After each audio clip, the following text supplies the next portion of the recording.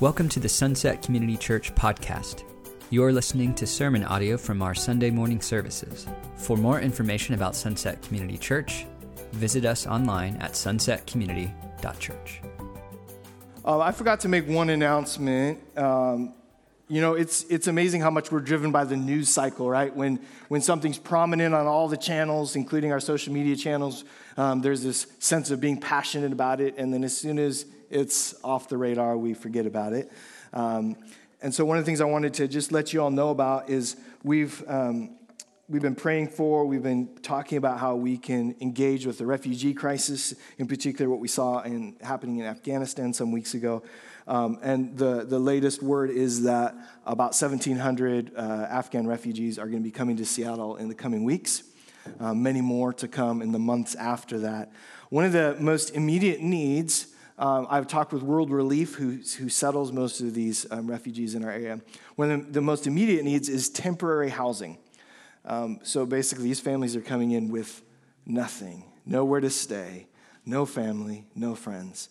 And so while the services are being set up and the system's often overwhelmed initially by this influx, they're looking for temporary housing. So this could be a single person, it could be a family, and they're looking for housing for 1 to 5 weeks. So if you're interested in engaging with that, potentially opening up your home for a family to stay, if you have the space to do that, indicate on your connection card, and we'd love to get you connected with World Relief. There is a little bit of training that's required because they're not just going to send refugees to anybody, right? So they want to make sure nobody's too weird or that the house is safe and those types of things. So they do a background check and they do some training so you know how to welcome this family in. So if you're interested, the need's going to be overwhelming in very limited amount of time, but there's opportunities to engage with that. So please let us know. Last week, Bob Chin preached from Luke chapter 9, verses 23 through 24. So if you weren't here with us, this was the passage that he centered us on. This passage focuses on discipleship. Jesus himself was speaking, and he said, "Whoever wants to be my disciple must deny themselves and take up their cross daily and follow me." How often? Daily. Okay. "For whoever wants to save their life will lose it, but whoever loses their life for me will save it." So Bob walked us through this verse, and one of the things that's interesting about this is Jesus made this statement in a context where the culture of the Jewish people, were under the rule of Rome. And so when he says, if anybody wants to be my disciple, they must take up their cross. Well, this was a Roman form of torture. So when Jesus said this, I have to imagine that the people that were following him at this point, that were hanging out around him, were like, time out. You want us to do what? You want us to take up a form of punishment? Not only punishment, but punishment from our oppressors? And these same people knew that the prophecies of the Messiah, of Jesus, that when they would be fulfilled, that meant that the Messiah was going to save them. And they believed that he was going to save them from oppression. So this just didn't compute. If Jesus was doing all of these things and he was the long-promised Messiah and he was fulfilling all these prophecies and he's saying to follow him, we have to take this up, man, I can imagine they would have paused at the very least. And as we know, many just said, forget it. We thought you were somebody else. Now, Jesus tells some of them at this same point that they're going to see the kingdom of God. But I can imagine when he said that, they couldn't still get over the initial statement that he made, that to be his disciple, a disciple means a learner or an apprentice under. To really follow him, they had to do these things. One of the things that stands out to me in Jesus' ministry is that the things that Jesus cares about the most in people is real transformation in their lives. He's not all about just getting a big crowd and starting a popular ministry and getting his name out there. He cares about individual transformation. And so we see this. We see him demonstrate through miracles in people's lives that would give them an opportunity at what? A new life. Like people that were blind now can see. Their life is changed forever. People that were lame can now walk. Their life was changed forever. Jesus cared about their life and about it being different after an encounter with him. Jesus cared about people in such a way that he would have meals with them that led to transformation. One of my favorite stories is as Jesus rolls into town and there's thousands of people in the street. It's like the celebrity that's announced his arrival. And there's this one guy who's kind of short. All the short people can agree with this, right? People can relate to this. And he's not only is he short, but he's also an outcast in this culture because he's a tax collector. Think like Sheriff of Nottingham, like he takes more than he should, and he has the backing of the oppressors. Like this guy is not popular. His name's Zacchaeus. But he wants to see Jesus too. He wants to see what this is all about. So he climbs a tree, and Jesus, of all the people that were gathered there, leaders and officials and religious folks, he looks up at the tree and he sees Zacchaeus and he goes, I want to have a meal at your house. And what happens in that meal is transformation. Zacchaeus goes, you know what? I'm going to make things right. This is called repentance. He did a 180 in his life after he had an encounter with Jesus. Jesus cares about transformation. Jesus cares about it so much that he meets people where they're at. This woman at a well, the Samaritan woman, some of you know this story.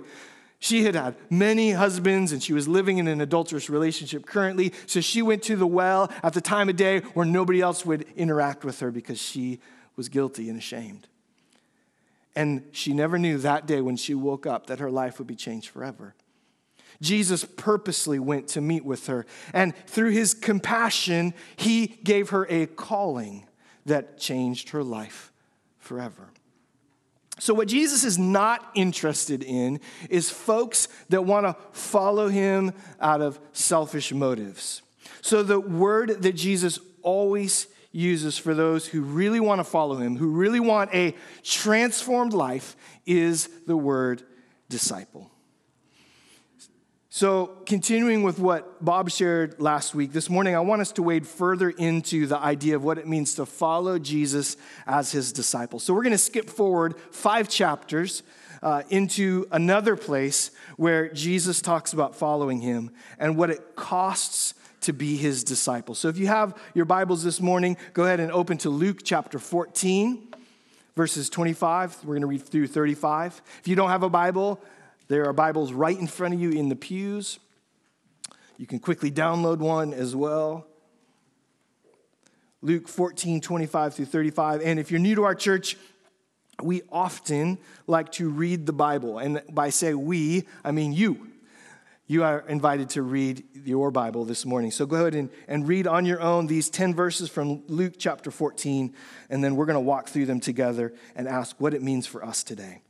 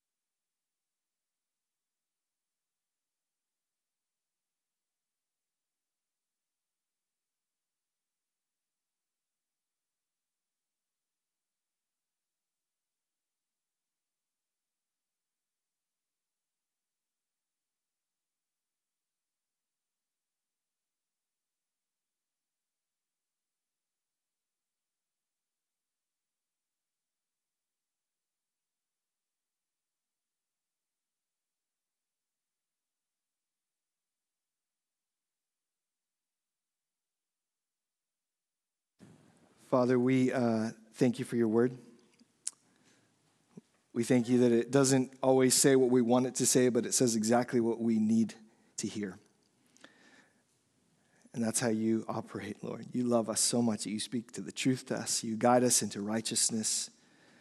You call us into something that we could never imagine for ourselves. So, Father, as we consider what it means to be your disciple this morning, we ask by the power of your Spirit that you would transform us, Lord. This wouldn't be just another Sunday, but it'd be a Sunday where we hear from you in your word. In Jesus' name we pray. Amen. So last week, the Seahawks played their first game. They win their first game. Some of you weren't here on Sunday, but I'm sure you weren't watching it. That wasn't because of the game. But I want you to imagine with me for a moment that the Seahawks continue to win this season and that they go to the Super Bowl. And I want you to imagine that you got a ticket yourself to go see the Seahawks play in the Super Bowl. It'd be pretty exciting, right? And before you go to the Super Bowl, you hear that Seahawks fans all around the world are so excited about this game that 70% of the ticket holders for the Super Bowl are Seahawks fans. Now, that almost never happens because it costs too much to get a Super Bowl ticket, so it's usually just a mix of folks. It's just football fans and rich people. But I want you to imagine that that's the case. You're there, 70% of the fans in the stadium are there. It's going to be awesome. Now, you go there, you go to the game, and you're expecting just a sea of blue. Everybody being wearing 12 jerseys. But it's not completely obvious because not a lot of the fans are actually wearing Seahawks gear. Clearly not 70%. But you think, well, that's okay. I've been told that there's this many fans, and it's going to be an exciting game. And so the game starts, and Russell Wilson's just clicking. He's cooking, as they say. And you turn to a fan at one point during the game, and you say, man, Russell is playing an amazing game. And the fan turns next to you and goes, Russell who? And you turn to another fan, and you go, man, isn't Russell just lighting it up? And they look at you confused. And all of a sudden you're like, man, do people not know who Russell Wilson is? I mean, this is a Super Bowl, and I thought most of the people here were Hawks fans. At points during the game, you look around and you see people that are wearing Seahawks jerseys, and they're cheering during the wrong time. Chris Carson fumbles the ball, and they cheer, and you're like, wait a second, why are Hawks fans cheering for that? At halftime, things aren't going quite as well as you'd hope they would be. In fact, because of turnovers, the Seahawks are down big. And a bunch of fans with Seahawks gear leave the game in disgust. Now, not only is it the Super Bowl, but Russell Wilson's on the team. Do they not know that he is the comeback king? He is Mr. Fourth Quarter. Why would they leave? But you're committed, and as the game goes on, Russell does it. The Seahawks team does it. They come back, and they pull out the win in dramatic fashion. But only a fraction of the supposedly 70% of the fans are cheering their guts out at the end.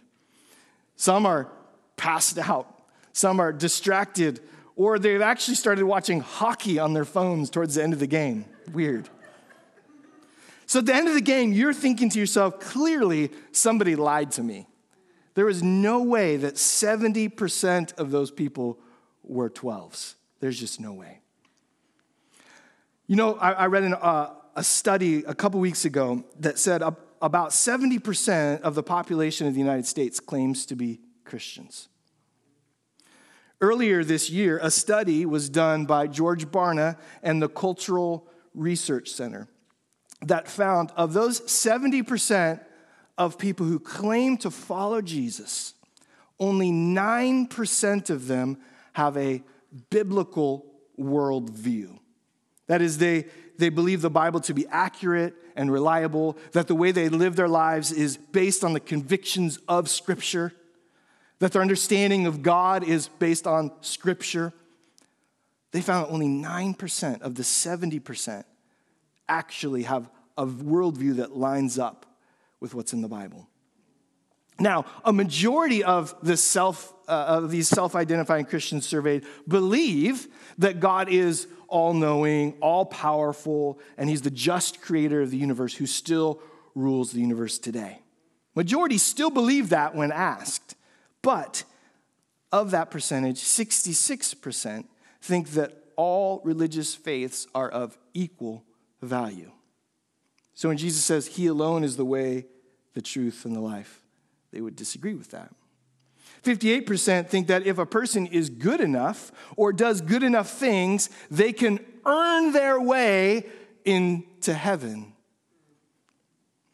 57% of self-identifying Christians believe in karma.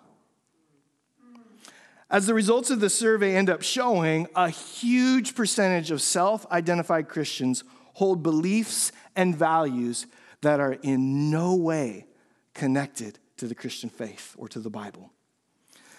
So that appears to me to mean that 226 million Jesus fans in our culture really don't know much about Jesus and the actual teachings of his word. 70% wear a Jesus jersey, but that's about the sum total of their faith. So clearly, there is a difference between believing in Jesus and being a disciple of Jesus. So, see, the people that showed up to Jesus' events, they believed in him because they could see him. They liked what he was doing, but far fewer were willing to follow him, to apprentice under him. And before we buy into some narrative that this 70% of America that really aren't following Jesus is a recent thing, we just need to zoom out a little bit in our own American history. That people that have claimed to follow Jesus have owned people, chattel slavery in our country. They have taken children from others' homes and re-educated them in our country. This is not a just, because we're in a postmodern culture. This has been the story of people who claim to follow Christ since Jesus was here. And so, what does it mean to be a disciple? How do we know if our Christian faith is genuine? Where do we start in examining ourselves? Well, I think we ought to start by asking if we consider ourselves disciples and what the implications of that really mean. As I mentioned earlier, disciple means a learner, or I think a better picture of it is an apprentice. You are somebody that is studying under Jesus, that is learning his ways, that is all of the things you can observe and hear and learn from him, you are trying to apply those things in your own life. Now, a survey can reveal a lack of knowledge about what the Bible teaches and what our Christian faith is built on, but Jesus' words are the ones that get us to the heart of the matter. You've heard the phrase, "you are what you eat," and this speaks largely to the truth, it is true, that your physical health is largely affected by what you consume on a daily basis. But what about our spiritual, emotional, and mental health? I think with that we can say, you are what you love.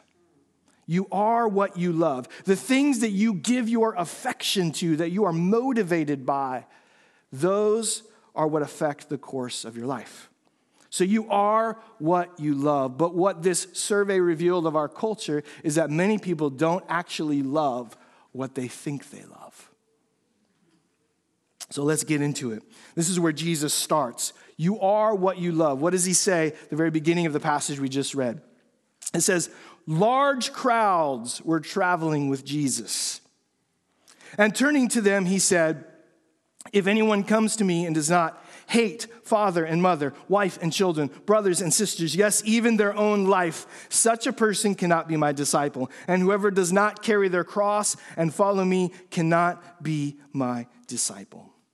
Now, we'll get to the word hate in just a minute because that's a jarring one for us. But first we have to observe, right? What's happening here? Large crowds are following Jesus. And Jesus does this quite a bit in his ministry as he begins that people are following him for the wrong motives because nobody wants fake relationships. Jesus doesn't want an entourage that is interested in the spectacle that is created around him. He wants a people that are ready to change the world. And so in order for this to happen, they first have to change their heart.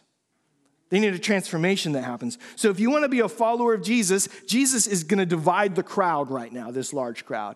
And in what he just said, he's going to give two conditions for being his apprentice, for being his disciple. The first one is love everything less than him. And the second one is put God's will above yourself. self. Love everything less than him. If anyone comes to me and does not hate father and mother, wife and children, brothers and sisters, yet even their own life, such a person cannot be my disciple. So let's address the word hate right now. I remember reading this as a kid thinking, hold up, time out. I love my parents. One of my brothers, not so much, but my parents, I love them. Now, we have to understand that this phrase that Jesus used is a common exaggeration in the Middle Eastern world. So there's a cultural framework of understanding here. Jesus is not contradicting the scriptures that say we're to love God and to love people. He's not contradicting himself, essentially, in this. But what he is saying is that you have to love these things less than me. Less than me. And to love everything less than Jesus doesn't mean we don't love people. So don't do this, because I've seen people twist Jesus' words. Don't make stuff up. The Pharisees were really good about that. They would take the laws of God and they would twist them to their own advantage. Well, I would help out my family, but I got to give to God first. They would do stuff like that. Jesus is not saying that. But what he is saying is, if you really want to follow me, I have to be the priority.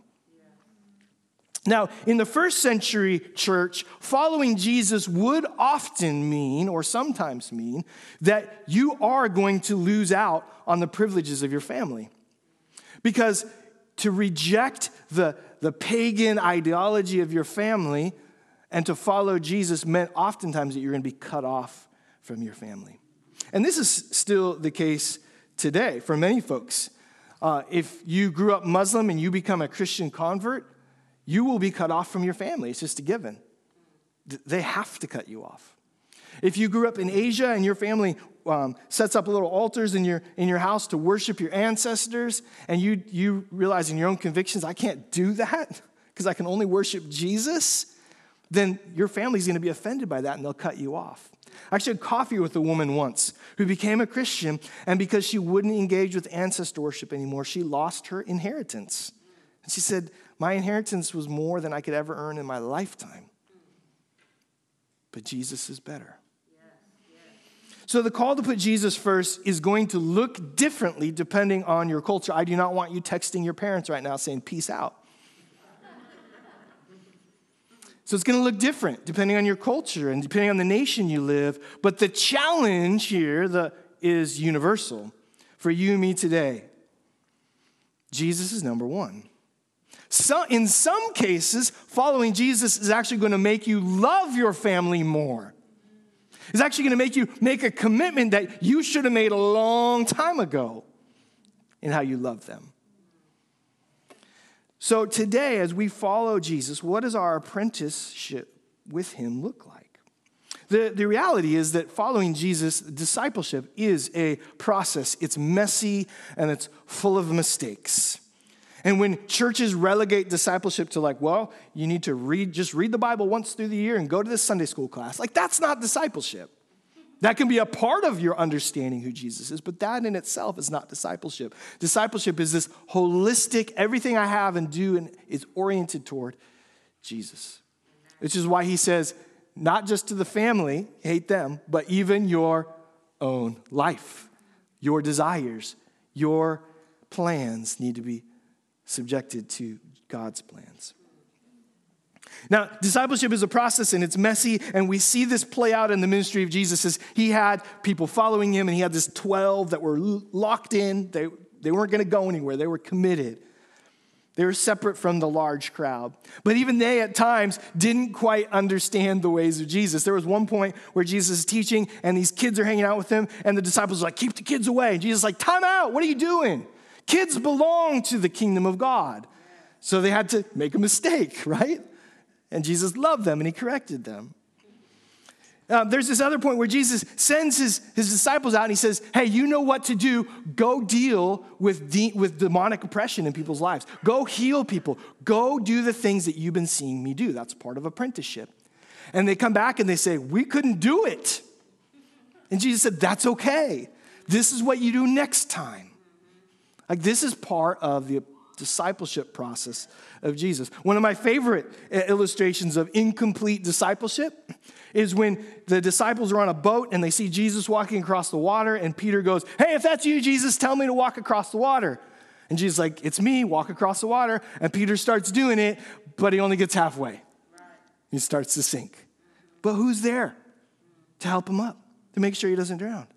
Jesus is.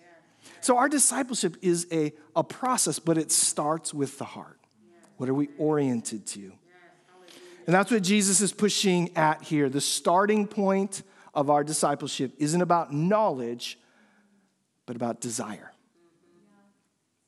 And this is where the imagery of the cross comes in, and it's a bit confrontational. God's will above my will. Whoever does not carry their cross and follow me cannot be my disciple. Now, the interesting thing to note here, that says 9, 26, and 27. It should be 14, just so nobody calls me a heretic later. The interesting thing here is Jesus hasn't gone to the cross yet. His disciples don't know what is going to play out in the months ahead. So Jesus is foreshadowing something. He's foreshadowing what he's going to do for them. So he's saying, if you really want to follow me, you're going to have to go the places that I go. You're going to have to take what you imagine for your life, and you're going to have to put it under my plan and my will. This is one of the hardest parts of discipleship. Because we all have desires, and these desires are fed by all sorts of things. They're fed by what we see around us, what we've encountered when we've grown up, what's elevated in our society. We all have these visions and these dreams and these desires for our lives. But in order for us to really live a transformed life, in order to apprentice under Jesus, we have to take those things. We have to say, Lord, not my will, but yours. I'll follow you to the cross if I need to. In my understanding of Jesus, I often minimize his humanity. But we believe that Jesus is both fully God and fully man, not 50% of one or the other. So when he was living in this earth, he experienced the same things that we experience. I can imagine when he was growing up, right? He had younger brothers and sisters, and they were probably really annoying to him. He had hunger pains that he had to deal with. He had social issues that he had to wade through. Like, he felt things. You know what? I am really certain that Jesus has a good sense of humor. Because God has a good sense of humor. I mean, he made some weird animals, right? A platypus? What is that? Like, I'm certain that when Jesus was hanging out with his family, he was chopping it up. He was making some jokes. Jesus understood what it meant to be human. And when we think about that, then we look at what it means to be a disciple differently, because he knows how we're going to respond. He knows the challenges that we face. And the truth is, when we look at the scope of Jesus' life, there was nothing in him that desired to suffer and to die like he did. Did you know that? Did you know he didn't desire that? Like, in his full humanity, there is nothing any of us would ever want to go through like he went through. If you were to skip forward from Luke 14 to Luke 22, we see that just before Jesus was arrested, he knew what was coming. He expressed through prayer that he didn't want to suffer and die. Jesus spoke those words. His desires were different than God's plan. But he said, not my will, but yours be done. I actually think this is one of the best examples of what real discipleship looks like. It means taking our desires, what we would like to happen, and saying, Lord, this is what I want, but I know your plan's better. And Jesus knew in both his humanity and his divinity what the plan was, that it was better, but he still felt it. And the plan was that through him going to the cross without ever having sinned, the only person ever to do that he would become a sacrifice for all sins. That every person in humanity who would sin, they would now have an opportunity to be forgiven of that sin and to have it wiped away, because Jesus suffered and died. And because he overcame sin and overcame death, his invitation to discipleship is an invitation to do the same. That when we follow Jesus, we aren't promised that we won't suffer. In fact, we're promised more that we will. But what we are promised is that on the other side of that suffering, there is good news. There's a way through it. So following Jesus doesn't always mean that our desires line up perfectly with God's will. So what happens when they don't? What happens when our desires come in conflict with God's will? Well, you have a choice, don't you? And this is where Jesus says, if you are going to follow me, count the cost. Count the cost. He gives two illustrations here. One is a building that goes uncompleted, verses 28 through 30. He says, hey, if anybody's going to go ahead and start making something, they make sure that they can finish it, right? I read this article this last week about this massive mansion that was being built down in Southern California. And they called this mansion The One. Pretty dramatic, right?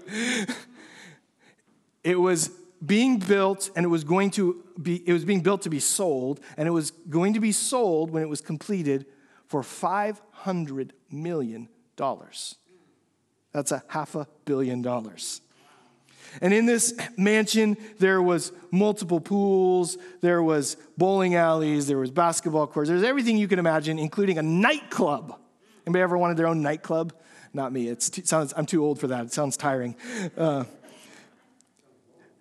$100 million into the development of this property, the developer ran out of money. He had a great vision, a plan, and he couldn't finish it out. On a more local level, maybe some of you notice if you drive up Sunset Avenue to church, there's some townhomes that have been being built for like 3 years. They're called Sunset Edge townhomes. Probably a year and a half ago, I noticed nobody had been working on them for months. They were starting to look run down. At some point, I don't know the exact details, but that developer couldn't finish the job. Thankfully, somebody else has picked it up, and if anybody's looking for a townhome, I think they're going to be for sale soon. Here's the thing, though. There is nothing worth celebrating when someone says they want to follow Jesus, then realizes they are more attracted to the idea of faith than they are living out the reality of faith. And this is what discipleship is. It's a desire to follow Jesus in the mundane. It's often more walking than running. It's simply being faithful to take the next step of obedience. My desires, Lord God, underneath your desires. And following Jesus in this way is really just a long obedience in the same direction. The second illustration that Jesus uses is similar to the first, essentially saying what kind of king would go to war knowing he is severely outmanned? Nobody. Nobody would enter into that war. They would negotiate peace before it ever got to that point. A few weeks ago, my boys and I did a backpacking trip. We started doing backpacking trips a few years ago when they were a little bit younger. And I remember the very first backpacking trip we ever done was just about 2.5 miles. And our family had walked that far before. We like to go on walks around our neighborhood and short little hikes. But my boys had never done it with a backpack, carrying their own gear in. And it's different. Even just 20 pounds, you feel it. And I remember about 300 yards in, they go, how far is this? And I'm thinking, a lot farther. A few weeks ago, we did our third backpacking trip, and we hiked about 8 miles with about a 2,000-foot elevation gain. And I told them ahead of time. The first trip, I didn't tell them how far it was. But I told them, it's about 8 miles. We're going to stop for lunch, and the back half of it's going to be pretty much straight uphill. And you're carrying more now. I'm not carrying all your stuff anymore. So they knew it was going to be a little bit harder and a little bit longer destination. What they also knew is halfway into that trip, they couldn't change their mind. I was not going to turn around and drive them home. We're going all the way. And they did it. I was so sore. I'm just going to be honest. 16 miles in 2 days when we came back. But following Jesus is like this. It's not a small commitment. Discipleship isn't a stop and start and, well, I feel like it this Sunday, but I don't feel like it next Sunday kind of thing. It's an intentional, faithful, step-by-step journey where we have in mind our destination the entire time. And we trust in the meantime that Jesus is going to provide the strength for us to live obediently and to act redemptively. Because that's why Jesus wants disciples. He wants a multiplication of transformation for this world.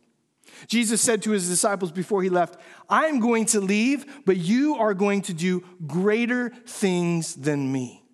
When I read that as a kid, I went, whoa, if he walked on water, I'm going to walk on nothing.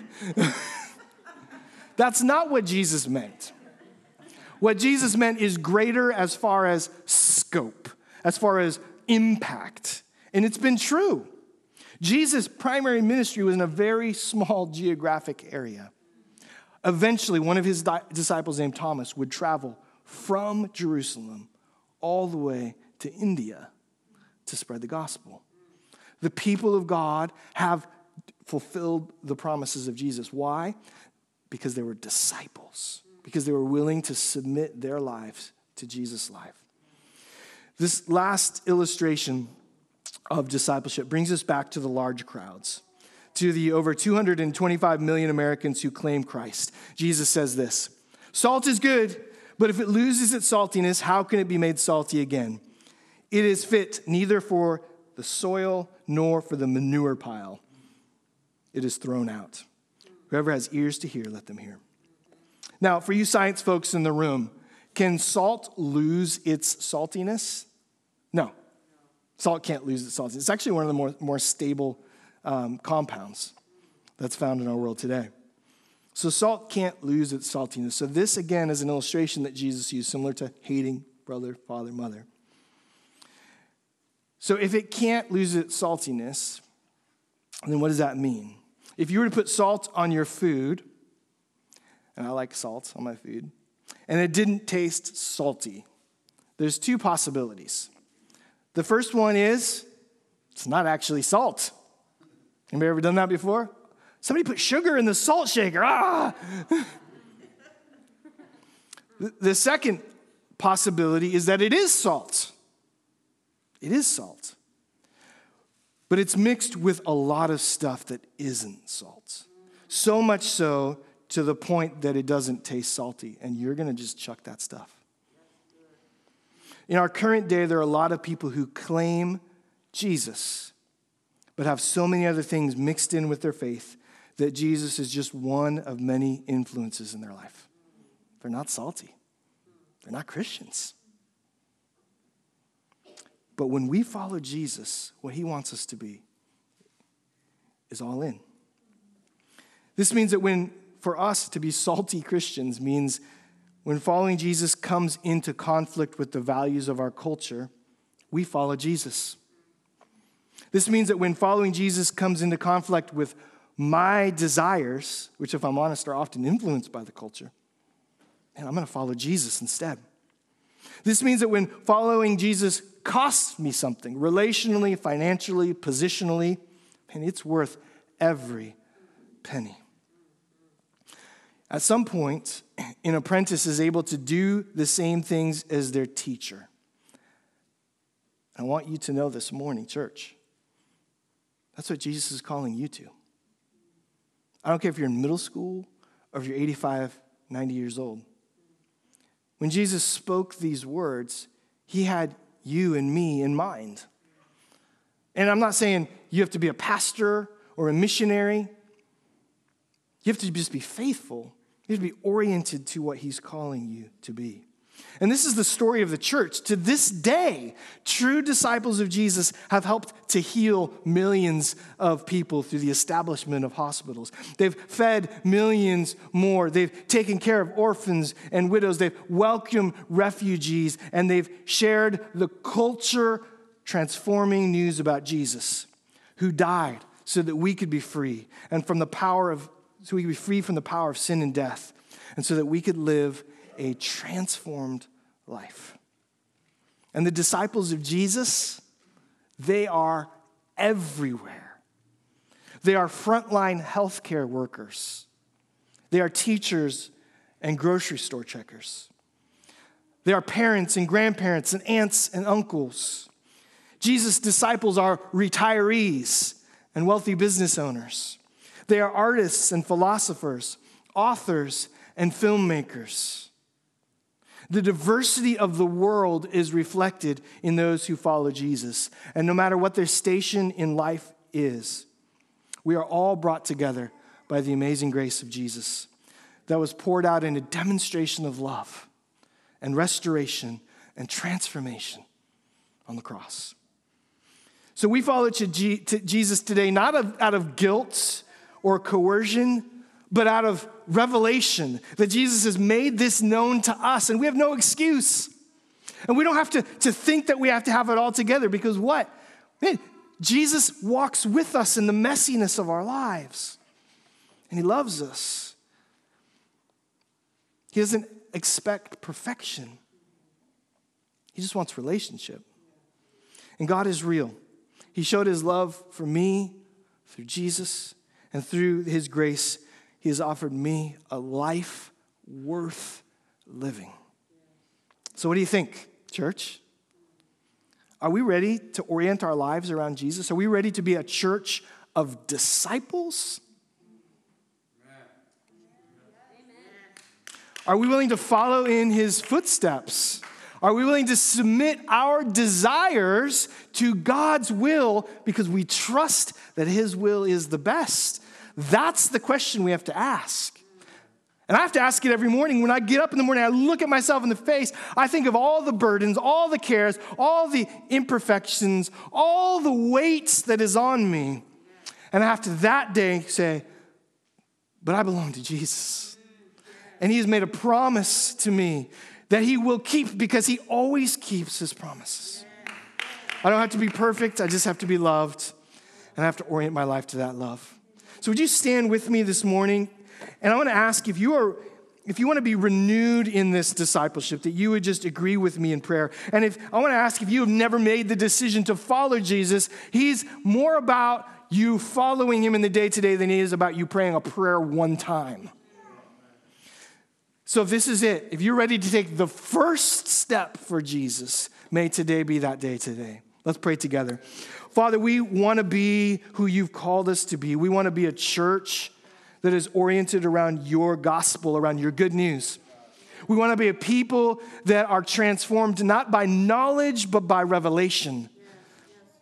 And so, Jesus, may we not be the 70% that are part of the large crowd. May we be counted in the few, Lord, that are part of the faithful. Lord, would you call us? And would you call us in our current situation to just take one step of obedience, to be oriented around your love and your life? Father, show us where we have placed our desires above your will, and lovingly, like you always do, bring us under your will, Lord. Point us in your direction. So, Father, we ask that this church, Sunset Community Church, would be known by its followership of you and by nothing more than that, Jesus. In your name we pray.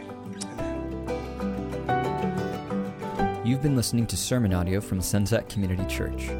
Sunset Community Church is located in Renton, Washington. For more information, visit our website at sunsetcommunity.church.